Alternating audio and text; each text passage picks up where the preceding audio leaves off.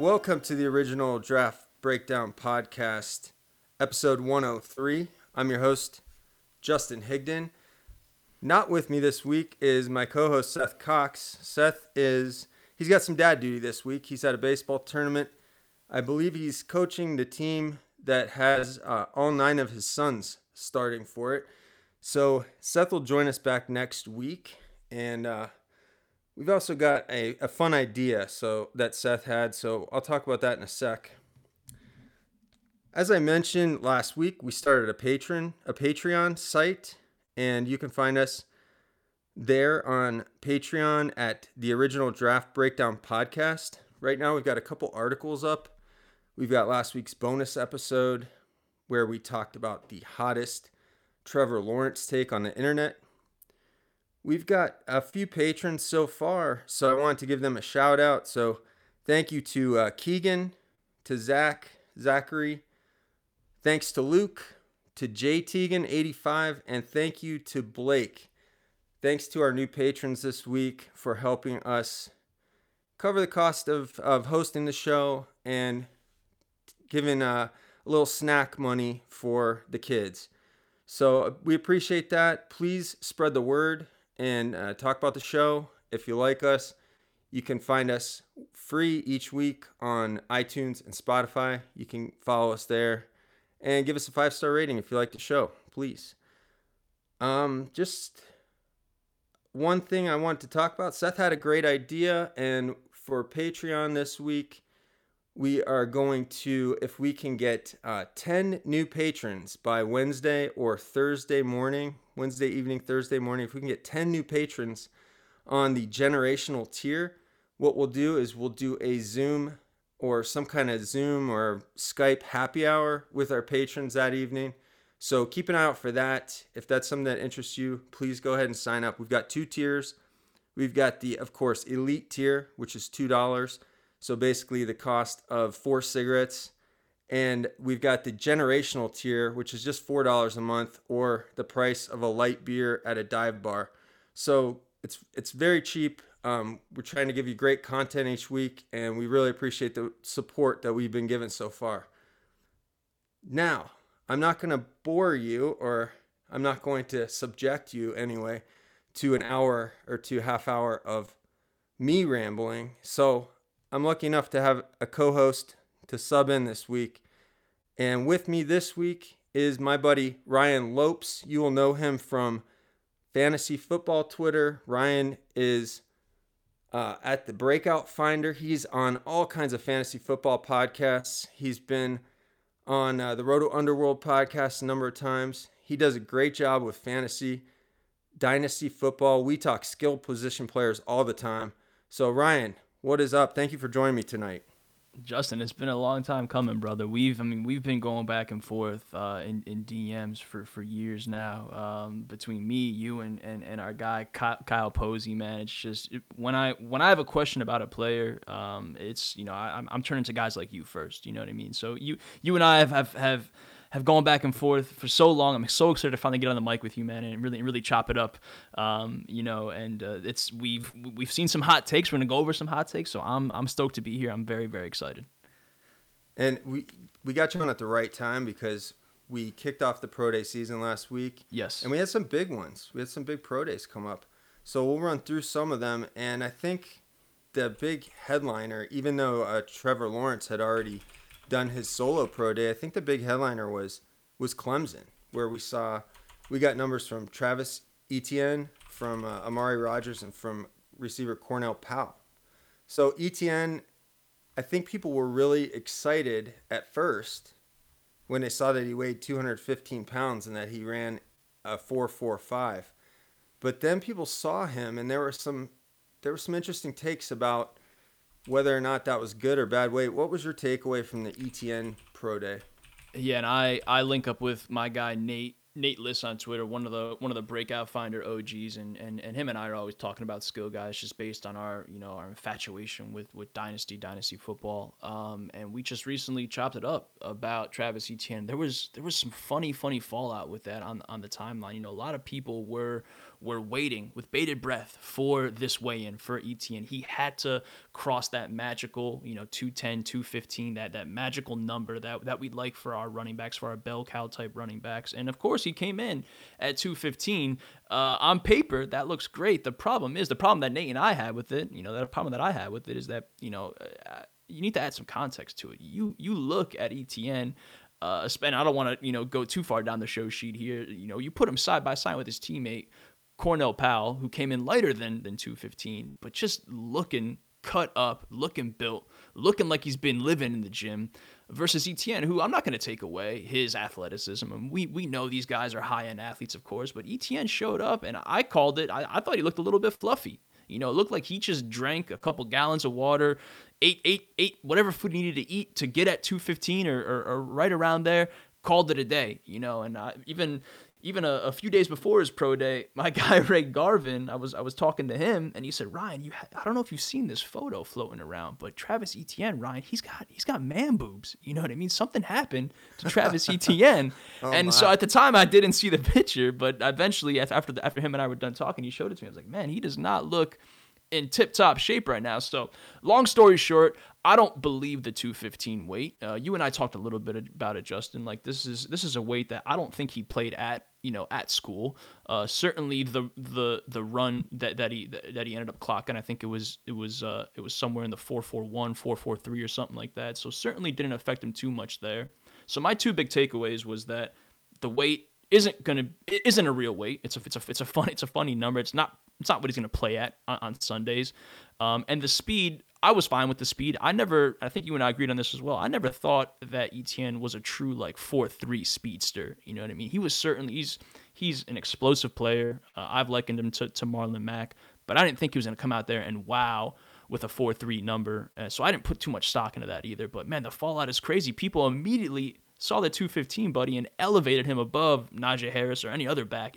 That's all they needed to see, which to me, that's bad process. And then they saw the picture and they lowered him back down below Javonte Williams. So I think you're right that he was carrying. It did look. I thought it looked like he was maybe carrying some water weight, which guys will use different tactics to check the boxes that they need to check at these pro days, right? And the fact that he still ran fast, I think is a good sign because you're right. Sure. He's not going to play at 215. Probably more at what he was listed at, which was 205. Mm-hmm. So I still think he's still going to be my running back 2 in the class behind Najee Harris. But that's where I got him to. Yeah, and I mean the one big box that people wanted him to check coming in was to see if he could become a good receiving back, and I think he's proven that he can be, and I think that's the key for ETN. He's definitely a player who I think his pro day was fine. It didn't surprise me, and I don't think the weight's a big deal at all. Amari Rodgers was another one that we saw on Friday or last week when Clemson had their pro day, and he checked in. He's a very stout guy. He came in at I believe he was at about 212 with about 5'9". So he's built like a running back, and interestingly enough, they gave him some running back reps, which we didn't see at the Senior Bowl. So do you think that's a way that teams are going to use him, or is that just something that we want to see if he can do it, but we're really still thinking of him as a slot receiver? Yeah, and his week in Mobile at the Senior Bowl, this is when he was really firmly placed on my radar. And you and I, of course, were chatting about him. I was like, gosh, man, I really want to be higher on Amari Rodgers. I want to be early on Amari Rodgers because he is, like you said, he has that build where he could be deployed as a back. He's certainly a receiver. And I immediately thought of, it's probably lazy given the recency of it, but I immediately thought of like a Deebo Samuel type player. That's kind of who I saw or envisioned at the next level when I was watching Amari Rodgers and thinking about how he can be utilized on Sundays.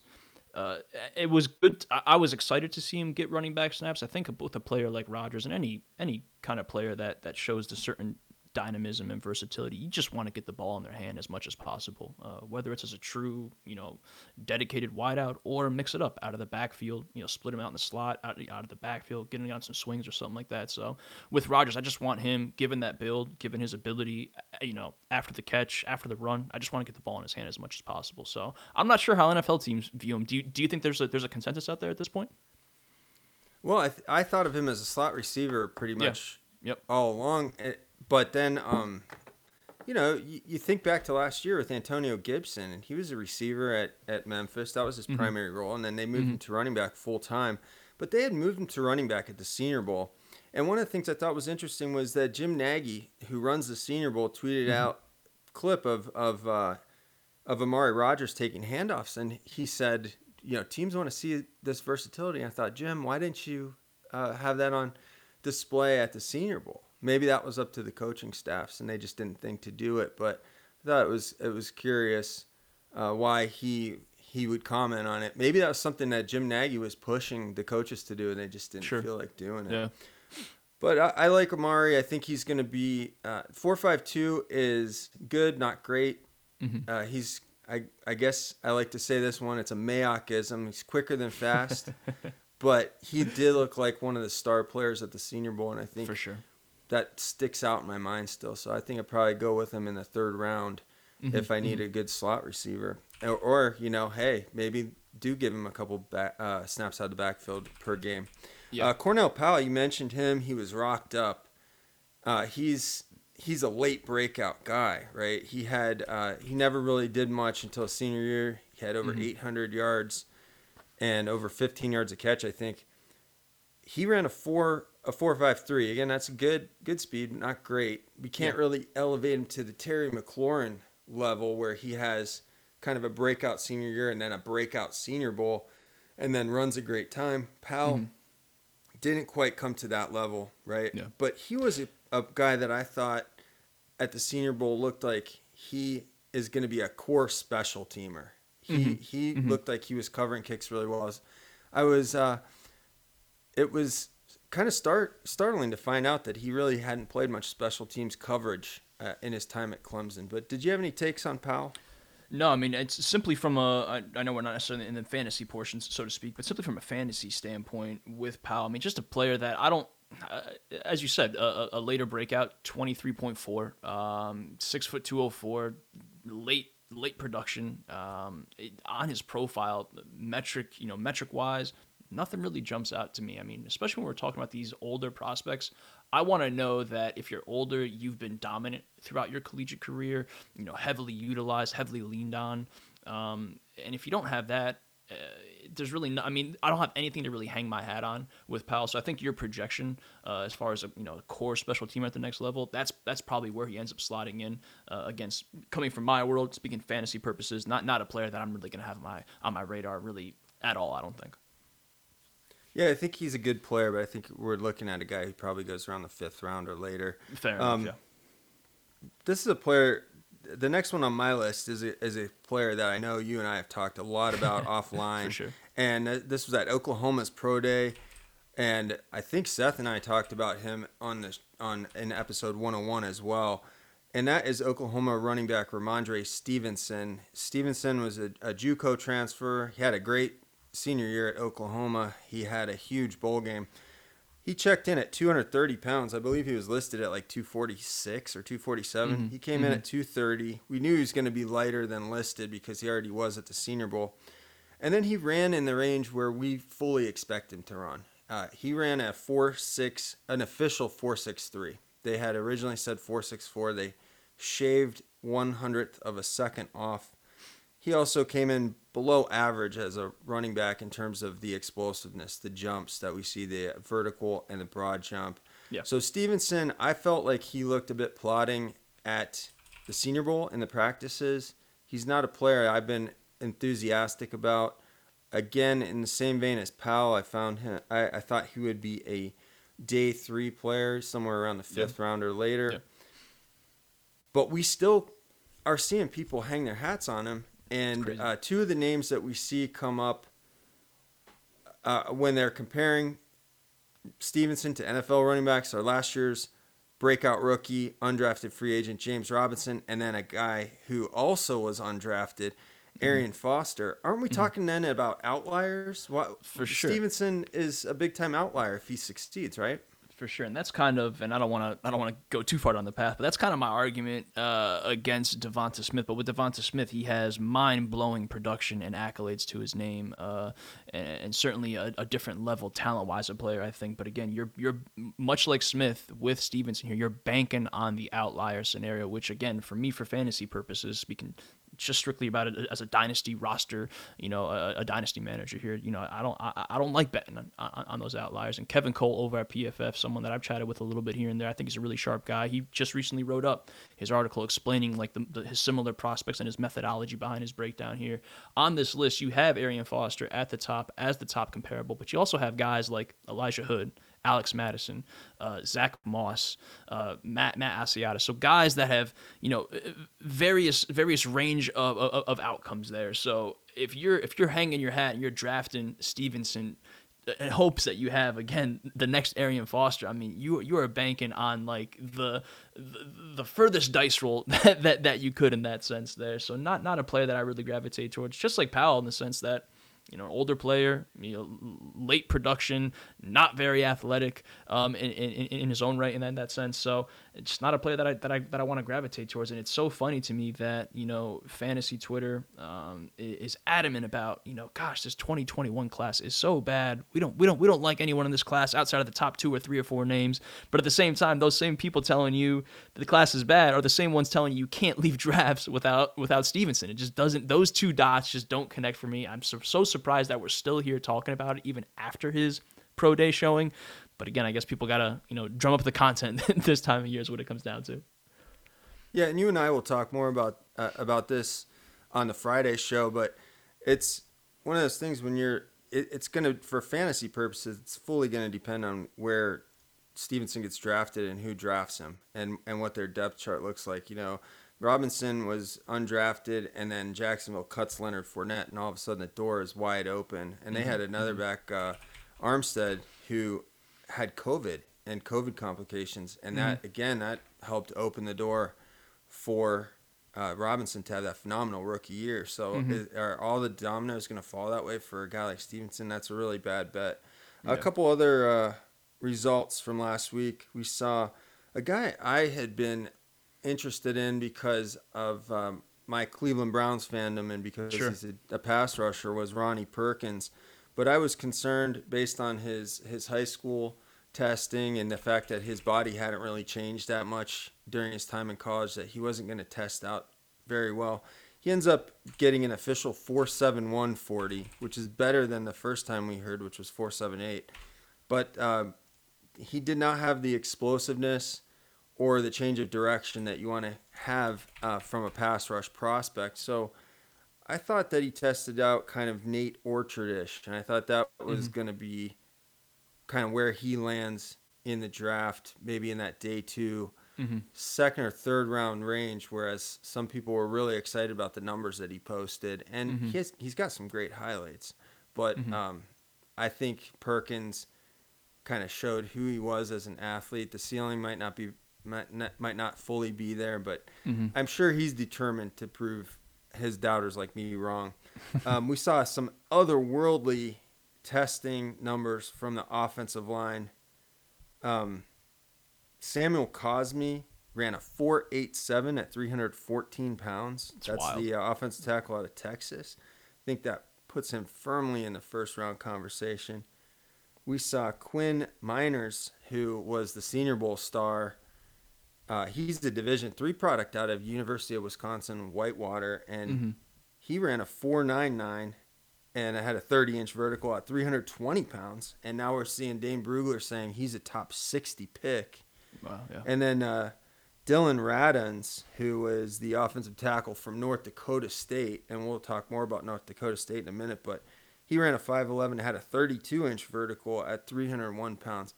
We don't have a real combine this year, Ryan. We have this kind of loosely connected network of pro days where we are told that they do have NFL people really in there doing the testing, doing the measuring. But this seems like unheard of for me to see 3 offensive tackles, or I guess in Miner's case, he's going to end up at center or guard, but 3 offensive linemen that big, jumping that high and running that fast. Is this something that's different in the training of offensive linemen, or is it because of these special pro days instead of a combine, or is it a little bit of both? I want to say it's a little bit of both. I mean, we just see freak athletes. I mean, I feel like every year the generations below us, of course, everyone just comes up just freakier and freakier. I don't know if that's just us getting older or whatever it is, but I think a lot of it does have to do with the fact that we are not in Indianapolis this year.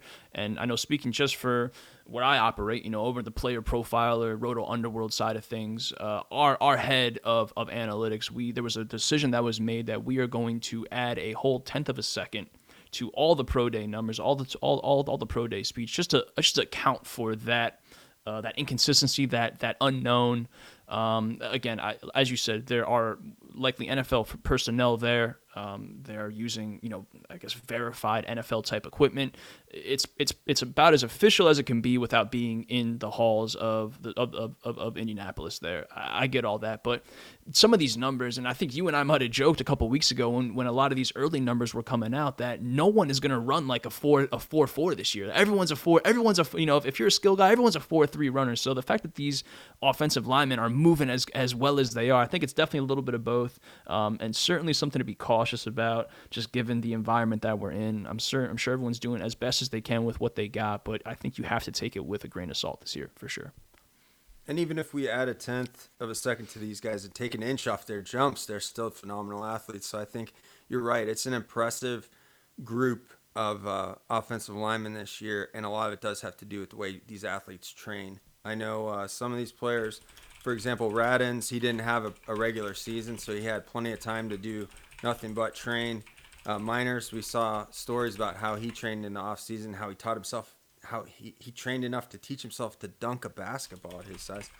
That's pretty funny to me because he never tried that before. Most kids when they're training in high school are trying to train to dunk a basketball, but he finally got to it. But you mentioned the early pro day results. I'm going to jump ahead a little bit and we'll backtrack to Trey Lance because I want to talk about him.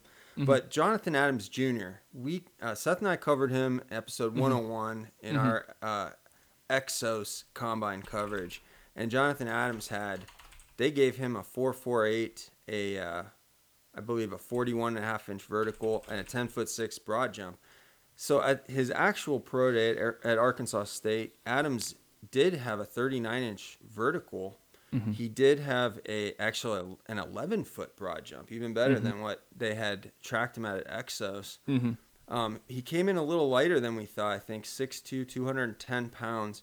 Mm-hmm. But then he ran a 4.59 officially. So that is about a tenth of a second, like you guys are doing at Roto Underworld. That's about a tenth of a second more than what he did at Exos. So I think we're seeing that the Exos numbers were a little bit of funny money when it came down to it. The training facility is trying to pump up business, and of course the agents are trying to pump up their clients, of course, and make their investment worthwhile. So Trey Lance, I don't know if you caught this coverage on NFL Network, but the North Dakota State Pro Day was televised, and Trey Lance, especially in the eyes of Mr. Daniel Jeremiah, he could do no wrong that day.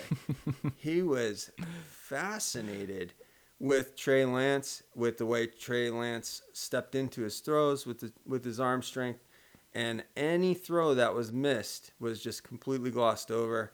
I thought Lance had a good pro day. I think Lance is the quarterback 4 in this class, but man, I didn't know if Daniel Jeremiah was. I had to almost think he was related to him after watching that pro day coverage. What do you think of Lance's pro day, and what do you think of him as a prospect overall? Yeah.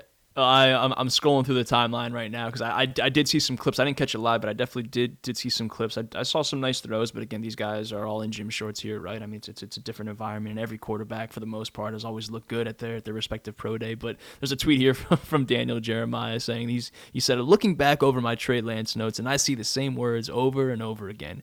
quick eyes, trust, anticipation, toughness. I know it's a limited body of work, but the foundation is outstanding. So, man, this guy, like you said, Justin, this guy's got some poetry built up for Trey Lance here. It was something else, man. he loves him. He loves him, and I certainly I like him to an extent as well. I think you and I both agree. I think the consensus is, for the most part, which is nice to see. It's Trevor Lawrence, it's Justin Fields, and then there is a conversation to be had, whether you are on the Lance side of things, whether you are on the Zach Wilson side of things. And for me, coming from the world that I come from, again, looking at it from a fantasy football standpoint, and which obviously has the real world, the Sunday football implications. Of course, we want these guys to perform. Trey Lance just has that build that I like, has that upside in the sense that just 6'3", 224, can move, can operate outside the pocket. I won't say Cam Newton, because Cam Newton was a different level of special, different level of prospect coming from where he came from in the SEC, but has that bigger frame, has the ability to make things happen outside the pocket and use that body to his advantage, athletic enough outside the pocket. So for fantasy purposes, it's you want players that can create and rush and pick up those yards on the ground. So I think that's where Trey Lance can kind of take a step over a Zach Wilson at the next level, and that's kind of what edges him over the BYU player for me. It's close enough to debate. I won't chastise anybody for having Zach Wilson at quarterback 3. Trey Lance just seems like if I'm gonna take a bet on a signal call at the next level, Trey Lance is my cup of tea. And interestingly enough, it almost seems like the consensus among Big Draft now is that Zach Wilson's quarterback 2 in a class. But Lance, you mentioned his height and weight. I didn't really realize he was that tall. I think they had him listed 6'3", or even maybe taller than that. But he is getting comparisons to Steve McNair. And I'm old enough to remember Steve McNair in college, and I kind of am taken aback by those comparisons because of the way of the numbers that Steve McNair put up at the FCS. I think it was then the 1AA level of football. McNair was so impressive and was blowing people away so much that he got Heisman Trophy consideration, and then he went 3 overall. We know with Wentz going 2 overall, it's no longer going to be that unusual to see a quarterback coming out of FCS and going that high. But I think that the Steve McNair comps might be high praise. But, I will say this. I think what we've seen out of Josh Allen, out of Justin Herbert, it seems like teams want to take that chance on that big, strong traits guy with a big arm. And there are coaches that are going to say, I can work with this guy. Yep. And there are other coaches that prefer a Baker Mayfield that are going to like the Zach Wilson types. So it's definitely a pretty stacked quarterback class just from a standpoint of certainly where these guys are projected to go. Anything else that you wanted to talk about the pro day results that we've seen up to this point? No, I think we've hit on the most popular ones, which is always good. I'm excited for the ones that are still to come, because again, I think there's 2 schools of thought as far as pro days come. There's probably guys like me who a bit of an athletic snob. I kind of like to have that base to work with. I like to know that if the transition is slower, or if things don't necessarily catch on right away, that I have a plus athlete to fall back on. So certainly for me, I tend to value those raw athletic traits a little bit more. And there are other people that really kind of overlook the combine. It doesn't really matter to them how these results go. They've seen enough on film. They've seen enough production wise. So I think this year, especially as you and I talked about, given the fact that we're not in Indy for this, you have to kind of take everything with a grain of salt and really be careful, and more so this year than ever before, trust your eyes with what we've seen for three or so years for most of these guys, and go from there. Don't overthink things, and that's always the case every single year, but this year especially with some of these numbers that we're going to see, don't overthink things. Yeah, I agree with you, and I think that I too value the numbers a lot, but I'm not a big fan of composite scores like Spark and things like that necessarily, but I like looking at the numbers in context. We saw a couple of years ago with Calvin Ridley. He was a player I wasn't super high on, but he was also, because he was thin, because he didn't have a ton of explosiveness, out of the break, out of his jumps, but he did run a 4.41, and we see how a player like Calvin Ridley, who produced in college and runs very fast, can be productive as a pro. So I think there's value in certain tests, and they help us kind of iron things out. We've got more pro days coming up this week that I'm interested in, and that's University of Illinois. They've got a receiver named Josh Imatorbhebhe who's going to be an athletic freak. He wasn't a combine invite, so he's probably a late rounder undrafted guy. I feel like is he like a 7 or 8 year player at this point, man? He's been bouncing all over the place. Yeah, he's a 5-star recruit. He went to USC. Yeah, Transferred I remember him out of high school. He was one of those USC 5-stars that Lovie Smith got to go to Illinois. Yeah, and if you look at Imatorbhebhe on Twitter, if you follow him on Twitter or probably Instagram, he's posting videos of box jumps. I mean, this guy has like a 47-inch vertical. I mean, it's insane. I mean, he's going to have a huge pro day. We got Georgia's pro day coming up. Aziz Ojulari is probably one of the big prospects going to be working out there. Pitt has a couple defensive ends that people are going to be interested in. Buffalo running back Jarrett Patterson has interest for the draft community and the fantasy football community. Auburn might have a guy who can break the 40-yard dash record in Anthony Schwartz. He ran a wind-aided 10:07 100 meters in high school. It's like Olympic track speed.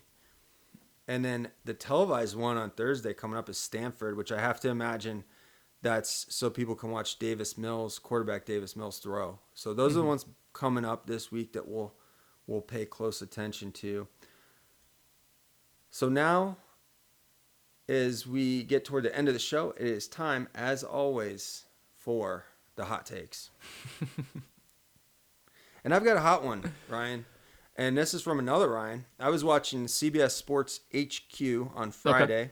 They had a draft show, and my friend and a friend of so many of our listeners and so many in the draft community and fantasy football community, Mr. Emery Hunt, who's at Football Game Plan, he was on the show with Ryan Wilson, and they were kind of going back and forth. And Ryan Wilson, when we got to the section of the show where these gentlemen were asked about their sleeper prospects, when they asked Ryan Wilson about a sleeper quarterback, he said Kellen Mond.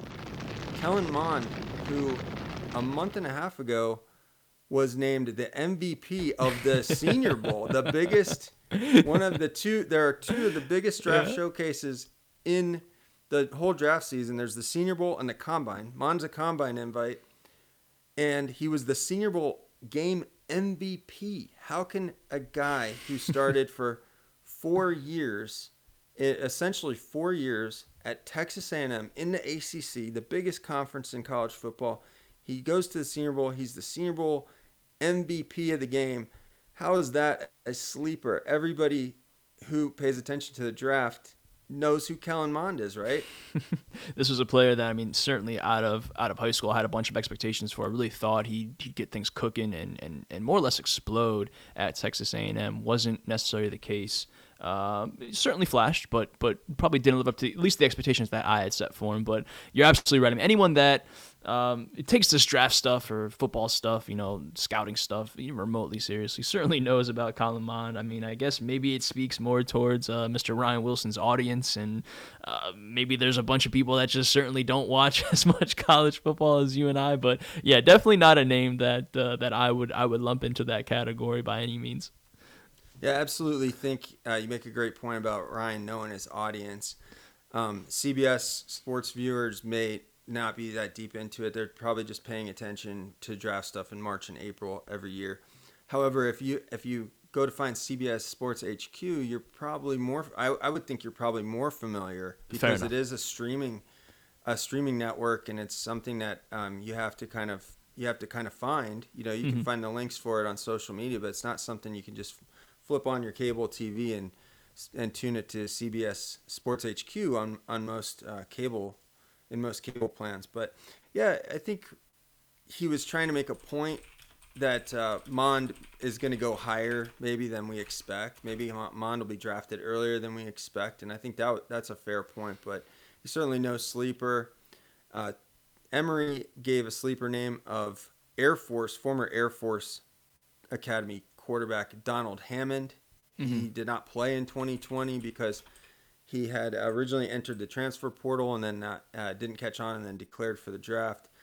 That's a true sleeper to me, and I wrote more about that, about Donald Hammond and some other sleepers on our Patreon site at the original Draft Breakdown Patreon site. So thank you, Ryan, for joining me this week and subbing in for Seth. Great job as always. Please tell our listeners where they can find you on social media and all around the web. Appreciate it, man. Yeah, Justin, we got to do this more often, buddy. It was truly a pleasure when you reached out to me. Obviously, jumped at the opportunity. People can find me on Twitter. I try to be as active as possible, but unfortunately around this time of year, sometimes the stuff on the timeline just makes you want to skip a day or two. But you guys can definitely find me tweeting and making light of various football related situations at still Ryan5.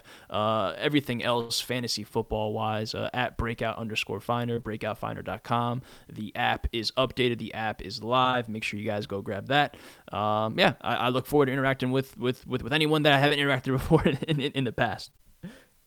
And these guys at Breakout Finder and the Roto Underworld, they do an amazing job with fantasy football, especially if you're into dynasty football. And in fact, we're going to do a show later this week. Ryan and I are going to do a show later this week for our patrons. And that is going to be posted on Thursday or Friday. But we're going to talk about how the NFL draft relates to how we do our kind of fantasy rankings. So if you're into draft, if you're into fantasy, or if you're into both, please go ahead and sign up for the $2 tier. That will allow you the extra bonus episode each week. So again, thanks everybody for joining us. Seth will be back next week, I guess, unless his Suns continue winning tournaments and go on a barnstorming tour of the country. But I believe Seth will be back next week. And again, thanks to my special guest host, Ryan Lopes. And we hope to have Ryan back sometime in the future. I'm Justin Higdon. You can find me on Twitter at AFC to NFC. And you can find the original Draft Breakdown podcast on Twitter at DB_pod. Thanks. As always, we'll see you next week.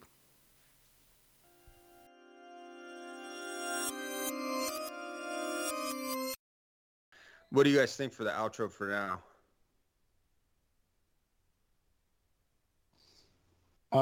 I mean, I don't know yet. We might be able to record something.